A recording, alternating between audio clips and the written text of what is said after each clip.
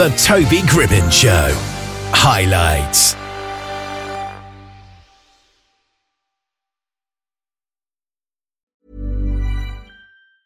Hiring for your small business? If you're not looking for professionals on LinkedIn, you're looking in the wrong place. That's like looking for your car keys in a fish tank. LinkedIn helps you hire professionals you can't find anywhere else, even those who aren't actively searching for a new job but might be open to the perfect role. In a given month, over 70% of LinkedIn users don't even visit other leading job sites. So start looking in the right place. With LinkedIn, you can hire professionals like a professional. Post your free job on linkedin.com/people today. Hey there, it's Michelle Norris. I'm host of a podcast called Your Mama's Kitchen. When I travel, I'm usually looking for a way to find a taste of home when I'm not at home. And one of the things I love to do when I am at home is entertain. And Airbnb allows me to do that. When I was in California recently, I rented a house that had a great kitchen. And when we were sitting around the table, we were all thinking, we're in someone else's house. Someone could be in all of our homes as well. If you have a home, but you're not always at home, you have an Airbnb. Your home might be worth more than you think. Find out how much at airbnb.com/host. Dr. Nachi Sinha is back with us today, talking about the next chapter in his book, and that chapter is the Price Right? Good afternoon. Hi, Debbie. Good afternoon. Nice to be back. Yes, it's great to have you back. So, of course, this is an interesting chapter because there are certain things in life that you want, but if you've got to pay a certain amount for it, either in money or perhaps in other ways, you're not going to want it anymore. I mean, you still want it, but you're not want to do the effort to get it. Right. It's so here I'll put it in a slightly easier, perhaps, way. Is that just because you like something doesn't mean it's good for you. It's one way of putting it. Or just because you like something doesn't mean it's a good deal, right? And for example, the mic you're using right now, obviously you like it. That's why you have it. Yeah. I mean, it's a nice red color. It kind of pops out. You can see it. So I can see why you like it. But imagine, you went to a shop and you saw the same kind of microphone and so on, and you asked the shopkeeper how much was it, and you went on and told the guy, said, listen, I like this mic very much. As a matter of fact, I have got the exact same one. That's how much I like it. So that's out of question. My ability to like it is not being debated here. I really love it. Yeah. So can I have that one too, please? The shopkeeper goes, of course, man, no problem. Here it is. And then you say, how much is that? And they go, well, £10,000. There you go. You go, whoa, man, whoa.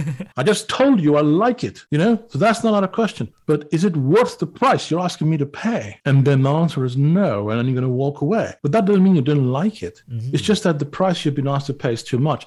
And the analogy, of course, in life that you very nicely hinted at earlier, it is that the price we pay sometimes is not necessarily always money, is it? It's emotion, time.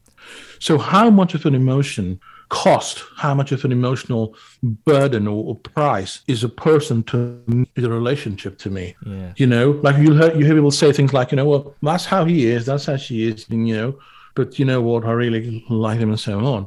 And yet there's such a massive amount of price that I'm paying in my emotional, abilities to be happy or to be in a good relationship, and I don't ask myself, is being with that person worth the price I'm paying? Yeah. And if we are able to ask ourselves that question, then the idea that I like or not becomes immaterial, because that's not even being discussed. We know you like it, or being with somebody and we know you like the company, or you think you're really nice, but is it worth the price?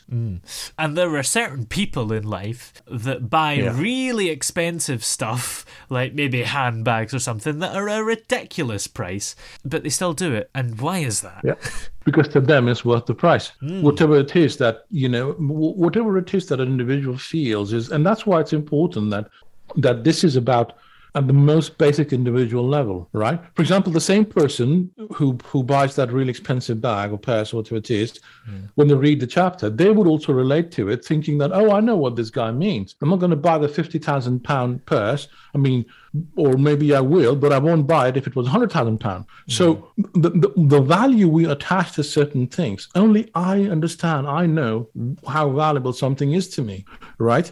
So if somebody looking at me can't judge or understand the relevance of anything, whether it be it a relationship or anything else, right?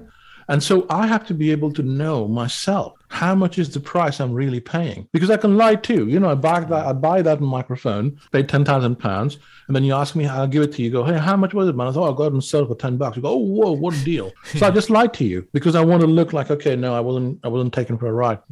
But sometimes we do that in life too, when we realize that we're in a bad relationship or the deal we made wasn't good because we recognize that we're paying a high price. Sometimes it's difficult to admit that we're paying a high price and it's not worth the price I paid for it, or I'm paying for it. Absolutely. I think we all shave off a certain percentage when we say how much something cost, don't we? Yeah. Or how much something costs in terms of, our emotions or our time, or the impact it has on our lives. Yeah. You know, I mean, and that's why you see, you hear the stuff that, they look really happy, and everything seemed to be fine, and then what happened? Yeah. You almost always hear that when relationships break up, right? I mean, oh, it looked all right. I mean, they seemed really happy, blah, blah. What a perfect couple. I mean, then suddenly, so what really goes on there? What happens? What happens there is that the price that was being asked to pay by either of them to be in that was not worth it. And they weren't telling anybody that the deal was a bad one. Yeah. Until they did, when they broke off. Yeah, absolutely. Well, Is the Price Right is the name of the chapter. It sounds like a game show. In fact, I think it is. But it's the name of the chapter from Dr. Nachi Sinha's book, Empowered and Strong, Navigating Safely Through the Storms of Life. And we'll have you on again next week to talk about the next chapter, Closed Doors, Bitterness and Lost Opportunities. Oh, yeah. Hey!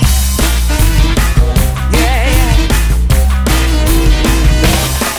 Hey! The throbbing pulse of sound. The Toby Gribbon Show.